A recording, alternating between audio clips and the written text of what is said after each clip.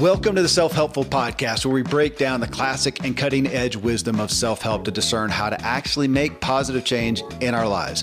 I'm Kevin Miller. In this episode, I'm back with actor Josh Peck to walk through his personal values and motives and habits in the key areas of life fulfillment so we can hear more about what has driven him, what does drive him today to do what he does, design the life that fulfills him.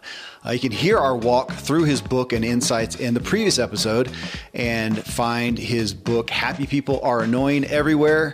You can watch him now on Disney and Turner and Hooch, and find Josh on Instagram. Go to Josh Peck. He's got a couple more followers than I do. I'm a foodie and I enjoy learning about the process that brings great foods and beverages from idea to the table. And then I like tasting them and learning the nuances of what creates the most significant tastes, from coffee to cheese to distilled beverages. I did a tequila tasting in Mexico, and recently bourbon. Heaven Hill bottled in bond bourbon really impressed me from the story to the taste. I grew up in Kentucky, where horse racing and bourbon are famous, and I got introduced to Heaven Hill bottled in bond bourbon. It's produced by Heaven Hill Distillery, which has been and still remains family owned since 1935. And I'm impressed with the bourbon's ultra rich, smooth taste. And right on the bottle, it states that this bourbon is 7 years old, which is actually 3 times longer than what's required to be certified as bottled in bond. I feel with beverages, the longer the prep, the better the taste. Being a bottled in bond product means it must pass a list of 7 requirements that set the standard for this quality bourbon. So look for it at your local store. Heaven Hill reminds you to think wisely and drink wisely. When you need mealtime inspiration, it's worth shopping Kroger, where you'll find over 30,000 mouth-watering choices that excite your inner foodie. And no matter what tasty choice you make, you'll enjoy our everyday low prices, plus extra ways to save, like digital coupons worth over $600 each week. You can also save up to $1 off per gallon at the pump with fuel points. More savings and more inspiring flavors make shopping Kroger worth it every time. Kroger, fresh for everyone. Fuel restrictions apply. All right, Josh, you talked about, just at the end of our last show, you were talking about a recovery group, AA, well, there's different recovery groups, but AA, and how you found community and, on the aspect of faith and spirituality. I don't know that it exists much without community. And of course, AA is a big part of theirs is recognizing something bigger than themselves, which is where I go first with spirituality. And so in that, was that kind of for you? I mean, here it is. It's just been about you and your mom and your story. Was that kind of a first time of coming to, well, you mentioned that in the book, that you come into that group. And part of it is not just about getting for yourself. It is about the group in itself and something, again, beyond yourself. Is that fair? Yeah. I mean, when I walked into my first meeting of Alcoholics Anonymous, and I, had figured I was reasonably articulate, and I'd walked around with this feeling that I just could not articulate. I couldn't tell you really how I was feeling. And if you threw some, psychotrope, said it, depression, anxiety, catastrophizing, all these things. Like, yeah, I had a bit of that, but it didn't quite define who I was. And then suddenly I'm hearing these people talk, and they're describing themselves and the way they think and feel and look at the world, and the way that they drank and the way that it affected the people in their lives. And suddenly I was like, oh, that's me. That's me. And because for so long I'd walked around thinking, well, if you had my head on your shoulders, you'd drink too, but you don't, so you don't get it. And then it was the most pivotal moment of my life, because it was this realization of, oh, I'm not alone in this. There are other people like me, and they're getting through life.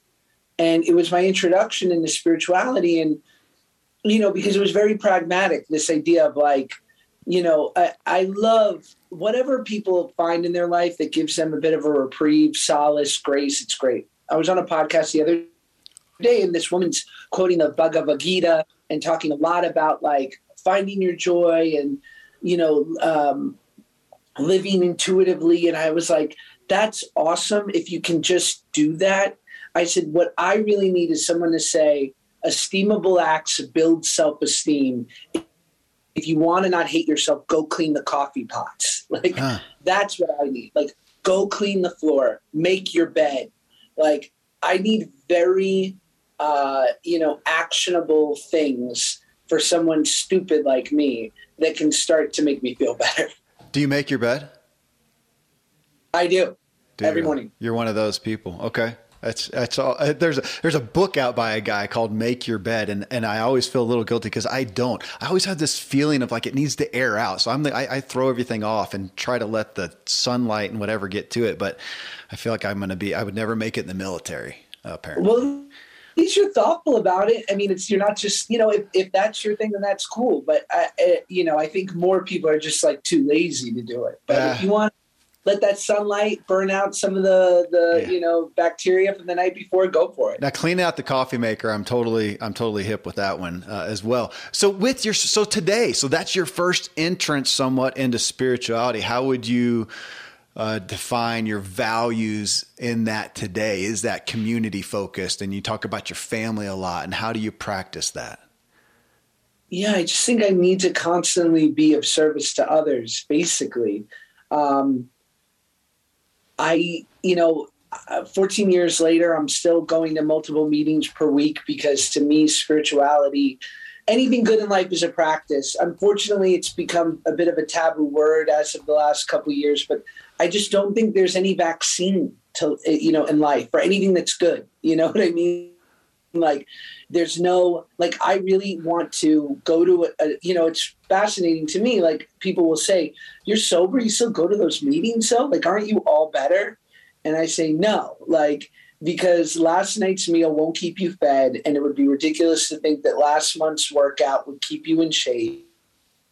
Like, I just don't know much in life that can't be, that can be cultivated or kept without maintenance, without a practice, And so for me, it's investing in my spirituality every day. I wish I did more meditating, but I don't. And the dirty little secret is I'm not sure anyone's meditating. Like, I think there's a small percentage of the population. And if you are, my hat's off. But, it's doing the work and reading the books and having conversations like this that helps keep me in a good place. Yeah, the guest I had prior to you in our series here, she comes from a long history of mental illness and working through that. And she's the first person who kind of hit back at meditation. She said, you know what? They've done the studies. It's not for everyone. It's not the key for everyone. And so I'm sure that'll get some feedback from that, but it made me want to look at it a little bit more. You can also define what is your meditation, man. When I go on a 2-hour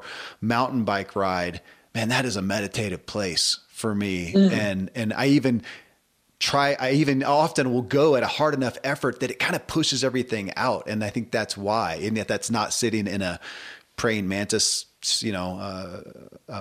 position and having absolute quiet. So maybe we achieve our meditation in different ways. I think that's right on. I agree with you. I think it can be, you can enter a flow state taking action. It doesn't have to just be sitting. Yeah. Even though I'm sure there are benefits that are specific to sitting that maybe you can't get in the other way. But I feel like most of us are piecemealing our spiritual experience. Agreed. Well, it's interesting you say that because I'm thinking about you going to the meetings every week, that it is a form of church in essence, to give people an easy reference. And we're at a place right now as of 2022 where churches, specifically the religious churches, are seeing the biggest decline ever. People are not going. And yet it's interesting. You talked about we'll get into this in a second, but you talked about CrossFit and some things that sounds like you participate in. It was an interview with the founder of Peloton. And he referenced that. He said, yeah, we're seeing people who are not going to traditional churches, brick and mortar, places for religion, but they're going somewhere. They still want that community. They want that connection. He says, so they're coming to us, to Peloton. And of course I'm thinking, and to CrossFit and all these things that we are so driven towards that. So if you're finding that you may have it you got it family, you've got work and people, colleagues and whatever, but if that's a place that you go that you're known and you connect on a kindred spirit level, man, that's the best of church. Totally. And to anyone listening, like, I also want to say that as far as 12-step goes, like, the beautiful thing is you don't have to believe in quotes, a higher power. It just needs to be that you're not God, right? Like, because for however long I walked around thinking that I was in control of all things, people, places, and things was what got me pretty miserable. But it is a place where you can be atheist or agnostic. And also, I'm not a representative of 12-step. You know, I'm just sharing my experience that is specific to me. But I think that's really special that, you know, it's whatever your own understanding is. And I've said this before, like, thankfully, despite not having like a great spiritual foundation through life, I didn't really have issues with God. You know, I thought my God growing up was a punishing God. It was that if I messed up, if I lied, if I cheated, if I, you know, I was basically getting paid back for all my misdeeds. But I didn't really have a tough relationship with God. And now in my life, I act as if, in the respect of, I act in a way where if there is a God, how do I say this? Sorry, I want to make sure I say this correctly. Yeah. I try to get on my knees and humble myself to something bigger than myself. Whether or not there is something bigger than me, the act of getting on my knees feels good. Make sure you clip that. I'm sure that quote will come back to haunt me. But like the act of humbling myself, making myself small, not being the God of my world and being in control of everyone and everything, I know that the byproduct of that is that I feel good. Yeah. When I act in a way where I know that I'm the witness to my bad behavior. So it's not about God punishing me when I lie, cheat, and steal. I forgo my joy, my happiness when I act in a way that doesn't work for me. You know, and I'm not willing to trade that anymore for an easy win or for a little more on my plate because it feels good. So anyway, it's a long-winded way, sorry, but it's just a long-winded way of saying, like, you know, whether or not I have concrete proof, I don't need it. It doesn't matter. I just know that when I act as if, I feel better. So that's enough for me. No, I greatly appreciate it, Josh, because I've found myself in recent years having these things that I hold on dearly to, and then realizing I just don't have to make the effort to justify it.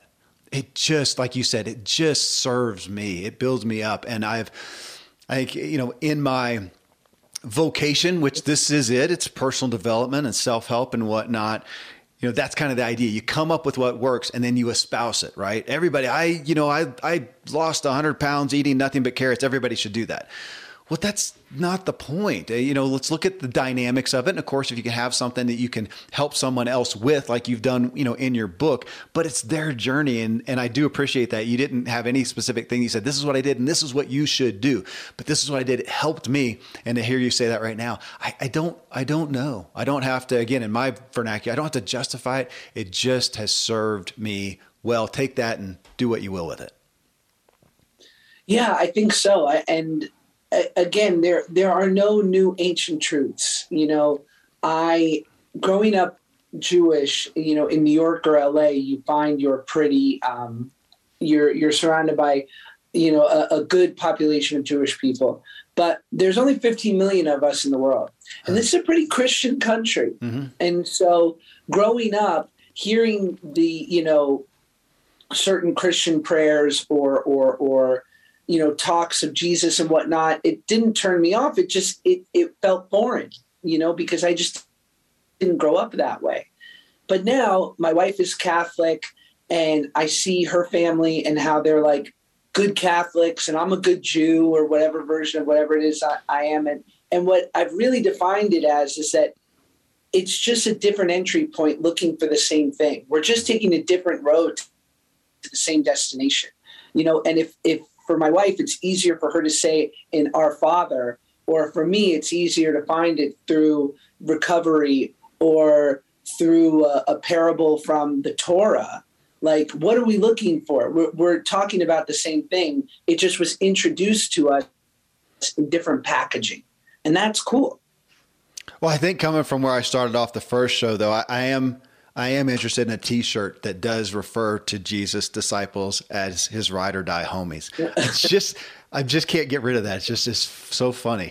Okay. Relationships, Josh, is the next one, which is a big part of what you just talked about. The relationships that you have found in recovery with other people, the relationship commitment that you feel to your family. Well, gosh, I mean, even early on, I mean, how much of your own journey was in relation to, and I'd say the good parts of your journey, of your devotion to your mom. You guys were ride or die homies from day one.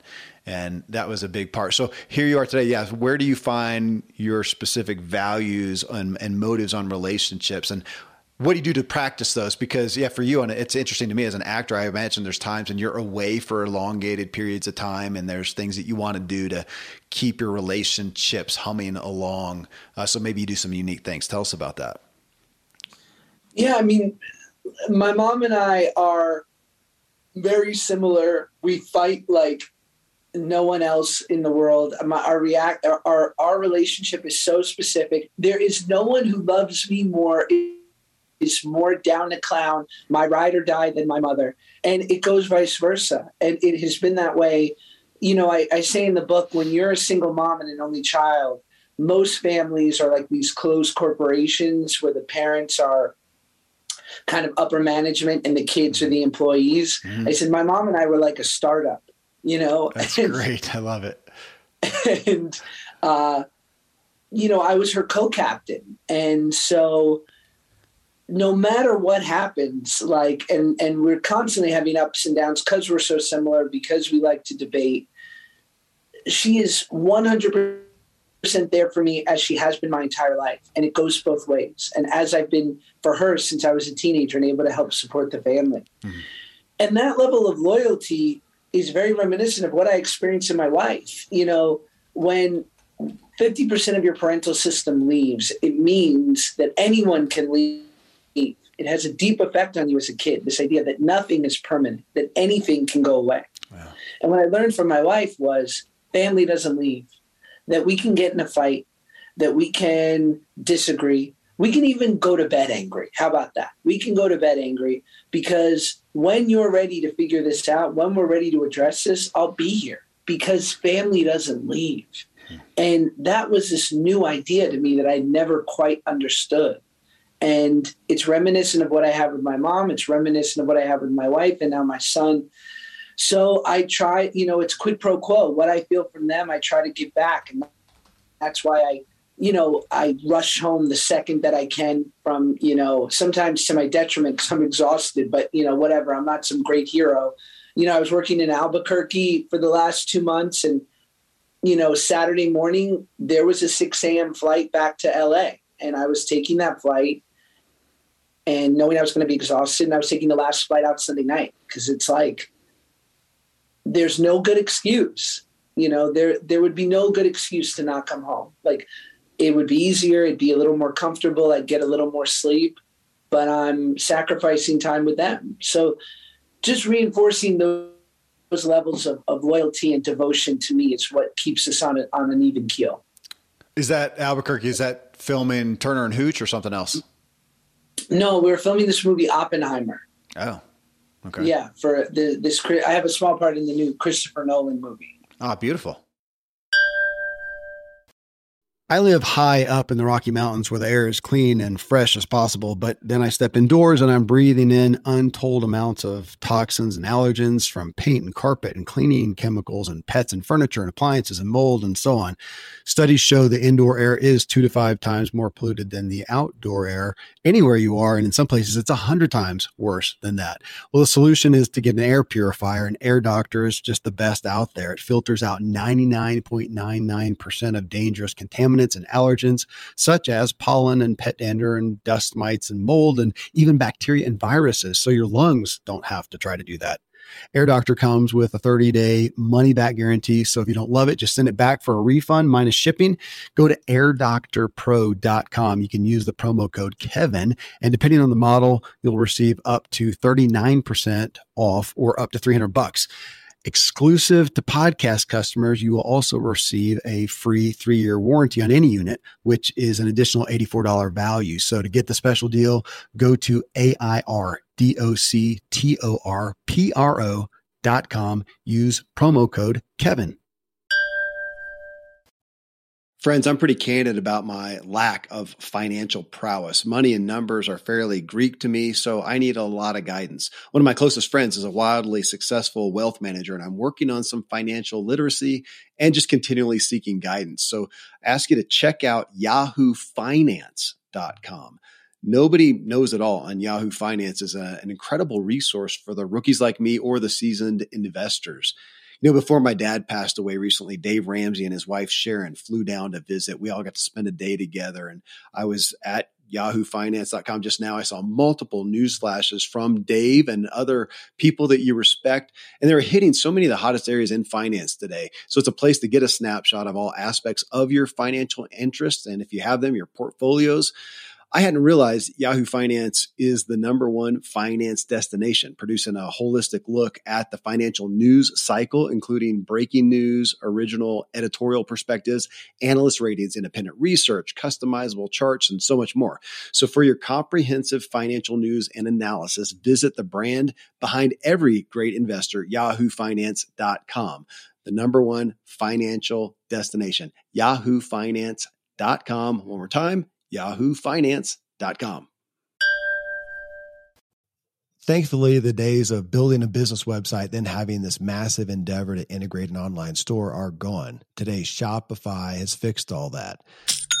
I had one business where we actually built the entire website on Shopify's platform. So whether you're just starting out or you're selling $1 million of product already, Shopify is just the industry leader. It works the same for physical products or online and digital, and Shopify is just hands down the best out there.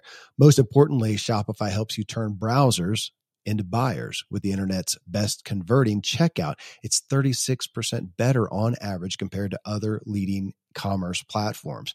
Getting people to buy is not that hard, at least to the buying point, but getting them to actually give their payment info is, and Shopify is king in that department. They also have top tier customer service, which I think is critical. You can sign up for a $1 per month trial period at shopify.com/Kevin. That's all lowercase. Go to shopify.com/Kevin to grow your business no matter what stage you're in. Shopify.com/Kevin. Okay. Yeah.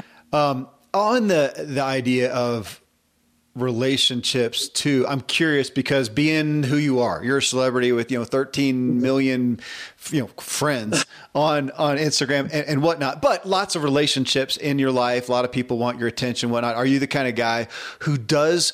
How do I put this? I'm sure you enjoy all of them, to a degree, but that you do have a lot of friends, a lot of relationships, or kind of loyal to a close-knit group of friends? I have a lot of great acquaintances. I'm loyal to a close-knit group of friends. I'm lucky that my wife is so close to her family. She has an awesome family that I'm close with. I have great sister and brother-in-laws and in-laws. And so that takes up a fair amount of time. I have my best friend since I was 14 years old, my buddy Len, who I see, a handful of times a week. He's, a sober guy as well. So it's even more sort of harmonious, our relationship, and in that way that we have sort of a similar thing. And yeah, I have a big brother from the Big Brothers Foundation that my mom got me when I was 8 years old, knowing that she could only give me so much. And we have a very, very rare story in Big Brothers where we've now been together 28 years. He was the best man at my wedding. Wow. I can get choked up talking about him now. He's just the best guy I know. And so I feel so lucky. And I feel like that God, or whatever you want to call it, has put in my life these male role models between my, father-in-law, who I really look up to, and my big brother, to sort of fulfill that part that I didn't get from my own dad. Yeah. Well, and you talk about that in the book. You're realizing, or you became aware that in men, you were constantly looking for that surrogate father. And that's, man, talk about, back on the spiritual aspect. I mean, the God nature, men especially tend to, I think everybody, but tend to extrapolate a little bit of their father experience to a God figure. You had no father experience and you were looking for a surrogate father. That's got to jack some things up. Oh my gosh, it's so funny because a lot of people have been asking why the title for my book, Happy People Are Annoying, why that title? And so I had sort of a stock answer, which was I spent a lot of my life assuming that people got a manual for living at birth that I just didn't receive. Wow. And so things hurt me more. They affected me differently. I didn't know how to navigate sort of the natural social contract that everyone else seemed to inherently just know how to do. But that statement of, I didn't receive the same manual for life that everyone else did. And my friend, the great comedian Giannis Pappas, thought about it and went, oh, you mean a dad? It's like, you didn't have a dad. A dad would have helped with that. And I was like, oh yeah, probably. I mean, it goes without saying that there are plenty of people with two parents and both parents suck, or, one parent, so I was lucky to have one great parent, but I will say it's an interesting thought. Yeah. Hey, I appreciate you having a childhood friend, because you mentioned a minute ago that there's no new ancient wisdom. Having an old friend, I don't know if you know the music artist Ben Rector, and he has a song, You Can't Make Old Friends. Oh man, it just kind of hits me because I've lost some of my old childhood friends that, you knew their parents' back porch. I don't know my new friends, even my best friend today, I don't know his parents' back porch. It wasn't that old. So the fact that you have that, what an awesome privilege of a pillar. I'm so lucky. And to your point, like I had friends, I met Len when I first moved from New York to Los Angeles when I was 14. And, I have friends who I knew before that from New York, guys I went to middle school and high school with, and who even moved out to California inevitably, that unfortunately we've lost touch. But this relationship specifically, and I think it's because our families grew at the same time.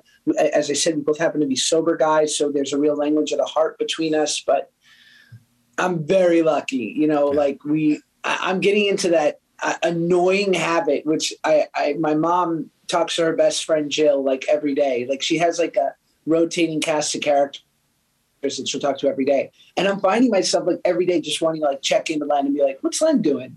That's awesome. And I'm like, oh no, I'm becoming my mom. That's awesome. Well, man, health and wellness. And of course, I appreciate your story of your big weight loss, big part of your story. And in that saying, man, I didn't do any specific, big program diet. You just kind of ate a little less, tried to eat a little better, exercise more every day. And that's kind of what did it for 18 months. Is that still fair portrayal of that? I would say so. Yeah. And I've right now I basically just eyeball everything calorically wise. And I move my body 5 or 6 times a week, be it in a workout, boxing, hiking, just doing something. So where I feel like I can end the day at somewhat of a character deficit, or at the very least sort of being on, basically canceling out. So the amount of calories I took in, I also burned 2,000 calories by just being alive, walking around, and then maybe 500 calories from exercising. Yeah. Plus, I need for depression and just for the natural sort of like, of living, those natural endorphins and good feeling chemicals. Like I'm addicted to that now. I need that. So I try to work out every day. So you mentioned depression, and that's the next one is, mind and mental health. Is that something that you are aware of and as an issue that you deal with? I think so. And I don't, I'm cautious to say it only because I don't want to take away from people who I know who've dealt with like really crippling depression. Sure. Or like true clinical depression, like, because I don't know what, I don't mean to be corny, but like maybe it's just the blues, or maybe it's, situational. I don't know how to, because it certainly doesn't plague me every day. But even right now, like I'm feeling, and it could just very well be that I was working on that thing for 2 months. I had the book come out. I was just really busy and I didn't have a chance to sort of consider my feelings. And right now is a little bit of a slow time, and that wave of emotion comes back. And maybe that's just, as I said, not being that busy right now. I don't know. But yeah, it's something that I certainly feel. Well, my buddy Randy, the doc, would say we're all on the spectrum. If depression is here, sadness, whatever, where does it go into clinical, which it does for some people. But yeah, when is it natural to feel? I appreciate you saying that you did X, Y, Z, and maybe it makes sense to feel a little blue or to feel a little bit of a letdown after a big effort or whatnot. And when is it something that has to clinically be treated? Which on that, I wanted to pull this out, Josh, in this segment for the book, because it was just such a big statement. You said, and this went through your storytelling of when you got into drugs and when you got into recreational drugs. And you said, drugs lifted the pain of existence so well that I mistook being high for being alive. That's worth rewinding, folks, and listening to, because my thought is that's what all medications are, whether that medication is turning on the TV or scrolling Instagram to see what Josh Peck is doing, or it's, food. I mean, that was your first addiction, apparently, and that we're doing that to get the feeling that we want, that we're not getting from our pure just being alive and well, which now you're sober, you're not, on that, but your medication is and to that degree, I think we all have medications, but there's going to be less harmful ones. And so a healthy one for you today is your family. Is that fair? Certainly. Yeah. I think that I've replaced it. Look, the best thing, there's no true altruism, right? Because you know that doing something for someone else will make you feel better. But it's as close to me as I found as like the great free high in life. The best things is when you can do something good and not get caught. But regardless, like, esteemable acts build self-esteem. That's what I learned, 14 years ago from, some sober buddies. And it was such a revelation, because I literally thought we all have like a stock amount we're born with, and I just got an empty tank. Yeah. But the reality was, or this idea of like, if you spend all day thinking about how great you are or how crappy you are, you're self-centered. Like, it doesn't matter. It doesn't have to be reserved for the quarterbacks. It doesn't have to be reserved for the egoic, ultra attractive person who thinks like, they're the coolest in the crowd. Like, it's easily be for someone who spends their life thinking all the reasons why they stink and why they're not enough. I heard it said the other day, no one ever shamed themselves into the person they wanted to be. Like, it's just, some of these realities. So yeah, I have to have maintenance of things that work for me that don't have diminishing returns. They say for an alcoholic, the best treatment for alcoholism is, sobriety. And the second best is alcohol. Because, alcohol sure worked. Drugs and alcohol, they did work. They turned my mind off. They made me feel the things that I thought I wanted to be, charming and handsome and, confident. The problem is drugs have diminishing returns, and it starts out fun, and then it's just fun with problems, and then it's just problems. And so, what are you trading for that 30 minutes of reprieve? Are you trading your freedom? Are you trading the heartbreak of the people you love most? Are you hurting people to get what you need? Probably. It's usually where it ends. So it wasn't an option anymore. Well, it's interesting, as you talked about, probably in our first talk together, that it looks like you looked at weight. So here you were, and you were, an overweight kid. Well, gosh, yeah, you had multiple things. So you're overweight. That was part of your identity and almost a crutch. Maybe it helped make you funny. Then you're a kid and you wanted to grow out of being a kid actor. You didn't want to continue to be fat. You didn't want to be you wanted to grow out of being a kid actor. Now you don't want drugs. It's like you're looking for freedom from any crutches. I think so. Yeah, I certainly, it would be, yeah. And I think the final frontier is my career. Okay. Fair. Yeah. I think you make a really smart, astute point there that I'm constantly trying to figure out what stands in the way of me and happiness. Like, what can I be okay without? Okay. It's a work, career, business. That's the next segment here. And that is interesting. I talk about this a lot. I got a buddy who's he's a renowned sculptor. He does life-size sculptures all around the country and whatnot. And he was asked at an event that I hosted one time on business and whatnot, what would he do if he could not sculpt? And none of us want that question. You know, what do I do if I'm not podcasting, or what would you do? That's a hard one if you're not an actor. If that's taken away, I mean, to some degree, it's kind of cool. Well, you can write. That's another way to get a message across. You can podcast to do that. What are those different? We talked about grooves. The groove is that Josh is a guy who wants to do what he wants. Well, you said that you want to be of service to others. So how can you do that? Can you do that through acting? You're already doing that, but right now your main gig is acting. You are an actor. That's how you're presented. That is part of your identity. And it's fair that you also love it. I mean, you talked about that. You enjoy doing that. So is that, I assume that is what you're 35. I mean, you can do this rest of your life. Is that the intent? I guess so. I mean, for today, although I've certainly driven home over the last month in moments where I felt like a scene didn't go as well as I'd hoped, where I was just like, I can't drive home like this anymore. I've been driving home like this for 20 years. Yeah. That old familiar feeling of like, damn it. But that's, being an actor is like being a gambling addict. You're going to lose more than you win. Aaron Sorkin has this great quote of, a guy who strikes out 2 out of 3 times will still go to the Hall of Fame. Yeah. So maybe it's just getting, maybe it's more about just getting more and more comfortable with this idea of like, it's going to be a natural part of your life. This second guessing, this wishing you did a better job, wishing you had one more take, wishing you could control the edit, wishing you could do X, Y, and Z. But at the end of the day, your job is to be an actor and to be of service to the language and the production. And if you've done that to the best of your ability, then the rest is out of your control, which is maddening.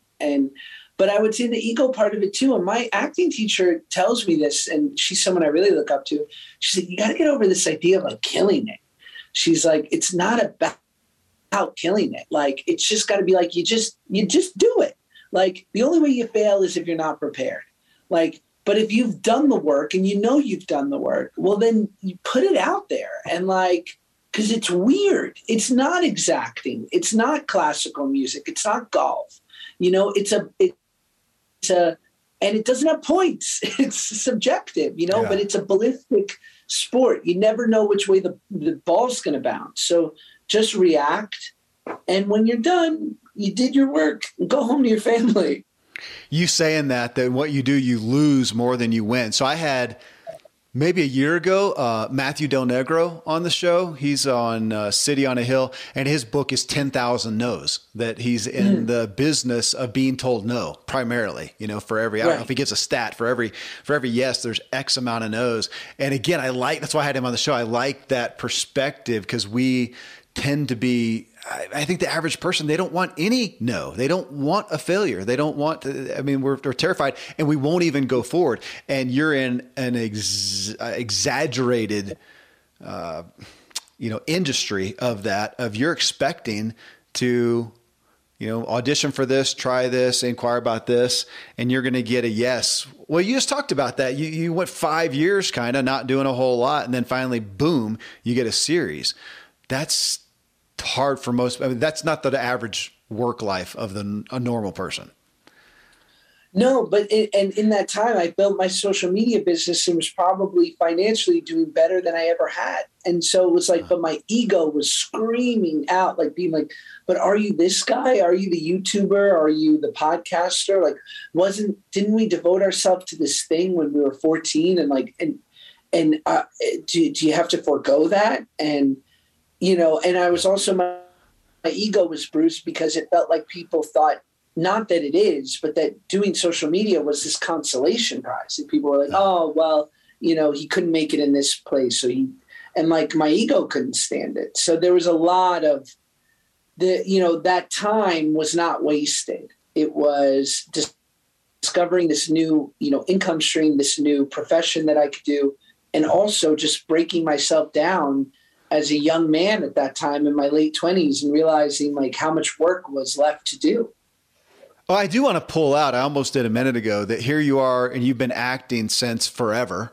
And yet you have an acting coach today, right? Mm-hmm. Did I get that? Okay. So I want us all to hear that. Me talking about, I think, was it the first show or in here, I talked about my own past pro cycling of how uncoachable I was.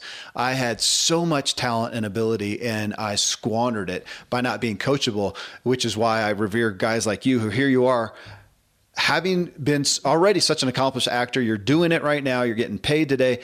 And you have an acting coach. It's the same thing here. So you've got, 13.3. I don't know your other social media numbers. I think they're big too, but 13.3 just on Instagram. Of course, the average person would look at that and go, well, it's because you're a celebrity. You got that. And you're saying, no, you worked to grow that as a business. I'm going to bet then that you probably had some coaching, paid for consulting, whatever, to make that happen. Yes?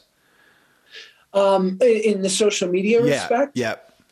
No, I mean, I built it completely on my own, but I happened to be in a time and place where it was the perfect alchemy of these things were new when I started on them. And I had a little bit of notoriety because I was a public person. So, again, maybe I had 5 or 10,000 followers on Twitter, but it was enough to spark the algorithm. Plus, I was uniquely suited to do it because I'd spent my entire life acting. So when I was making videos for Vine or TikTok or whatever, I knew I wasn't coming in fresh. I knew kind of how to set up a joke in a way that if worked, there could be a virality to it. So it was basically, learning by doing. Yeah. Well, fair to say you were a student of it. It wasn't just, he's a celebrity, everybody's following him, and say, no, I actually worked on this. 100%. No, if I didn't lean into social media the way that I did, I'd probably have, a fifth of my following.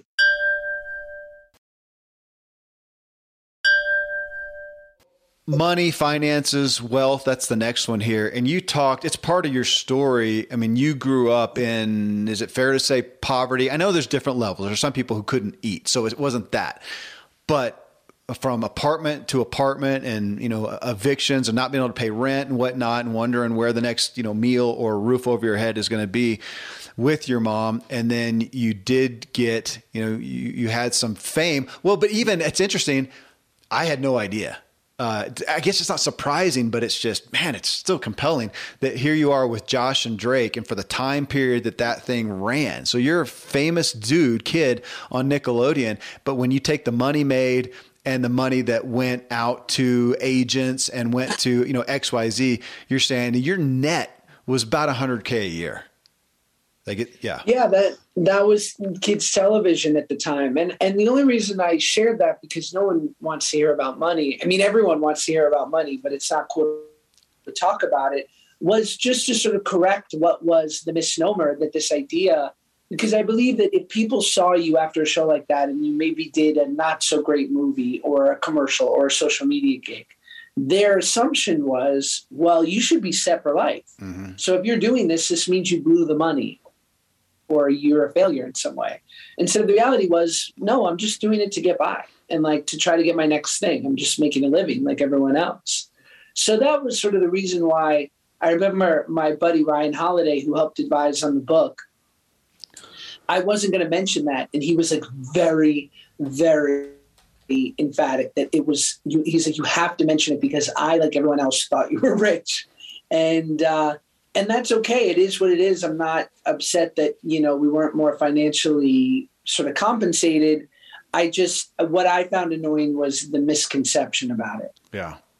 But yet it was still significant from where you guys came to even making, some money, consistent money, a lifestyle change. And you talked about I'm going to call it an achievement in essence of being able to support you guys. Your mom's busting her butt for you, and you got to, I don't know, turn the tables a bit and support. That's got to have felt good. Oh my gosh. Yeah. And it's something that I'm still, it just goes without saying. It's part of, I feel like between my wife and my mom, like I get a lot of support and emotional support. And, I'm not great at certain things, bookkeeping and just like certain things that I'm just not, it's not my strength. But my strength is making a living. And so I feel like that's my part in this sort of scenario. And by helping to sort of flow the river, then my wife and my mom and my son, they can all do what they do. Yeah, it's so funny. Most of the people who I have on the show kind of cite the same thing. And I'm the same way too. We kind of figured out how to make money. It's pretty much the end of our skill when it comes to money. Right. Keeping it, doing something with it. That's what you got to pay other people for because it's not coming out of us. And I did want to pull out, folks, Ryan Holiday. I've had so many people say I need to have him on the show. And I do. I don't know. I have no reason for not having him on. The first book I got, my dad actually sent me his Daily Stoic. So if you don't know Ryan Holiday, just type his name in, you'll find him. But he's definitely known for his stoic writings and whatnot. But you remind me again, I got to get him on the show. I appreciate so much of what he's done. I just never touched base and didn't know that you guys were connected. What a great relationship. Yeah, no, I'm lucky. I've known him for over 10 years. And Awesome. When I got this book deal, I knew I didn't want a ghostwriter, but I knew I only knew showbiz terms. So I called him and I was like, I need a producer. Like, I need someone that I can send pages to, that I can bother, and they can tell me what's working and what isn't. And he said, I can do that for you. That's awesome. You mentioned a book advance before. I think mine is going to be all spent on editing to help me actually write a good book. Exactly. So trust me, same here. So be it. All right. Last one, man, is achievements and interest. And in this, it's kind of behind the scene, what even the aspects of like fun and let me start there, fun and play. So what does Josh Peck do just in your personal life? What inspires you? What's fun and play for you? Wow. I like, what do I like? I like, playing music. I play the piano. I like hiking. I like going to the trampoline park with my kid. I'm not like a super hobby guy, but those things sort of jump out as things I enjoy doing. You mentioned hiking a couple of times. Are you in LA?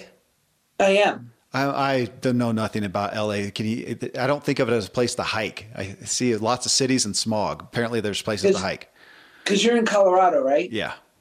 Yeah, that's great hiking. It's literally where I was, my buddy's house where I am. I'm, 9 minutes from something called Fryman Canyon, and I'll, go do that. And it's a great 45-minute hike. So achievements on that. I mean, obviously you have achieved a lot. You had a star, kids show and whatnot. Now, when you look at it, I'm curious. Yeah. As a professional actor, you got big social media following. What are some of the achievements that you kind of the bucket list things that I would like to do that, whether it's a commitment, I'm doing that, or it's that would be cool in your profession? I really want to write something, and I've been writing for the last couple of years. I've had a few things in development, but I've never been the dude. I've never been in charge of my own destiny. I've never had, I've always been an actor for hire, for better or for worse. Yeah. And so I'd really love to write something and probably act in it, and also kind of, just to see, and more will be revealed. I'm not above this idea that I might stink at it, but I would love to really give that a try and not have, execute what I think would be the best vision and see if other people agree. Okay. Well, you got my vote. As soon as it comes up, man. I'll attend the premiere. And man, thank you. Thanks for being here, for the time you've given and for the insight, man. I appreciate your heart so much and your willingness to be of service to others. You have been of service to me, and I'm eager to introduce you to my audience in this format. I'm sure they've all seen you elsewhere, but to hear your insight, it's just been a gift. Josh, thank you.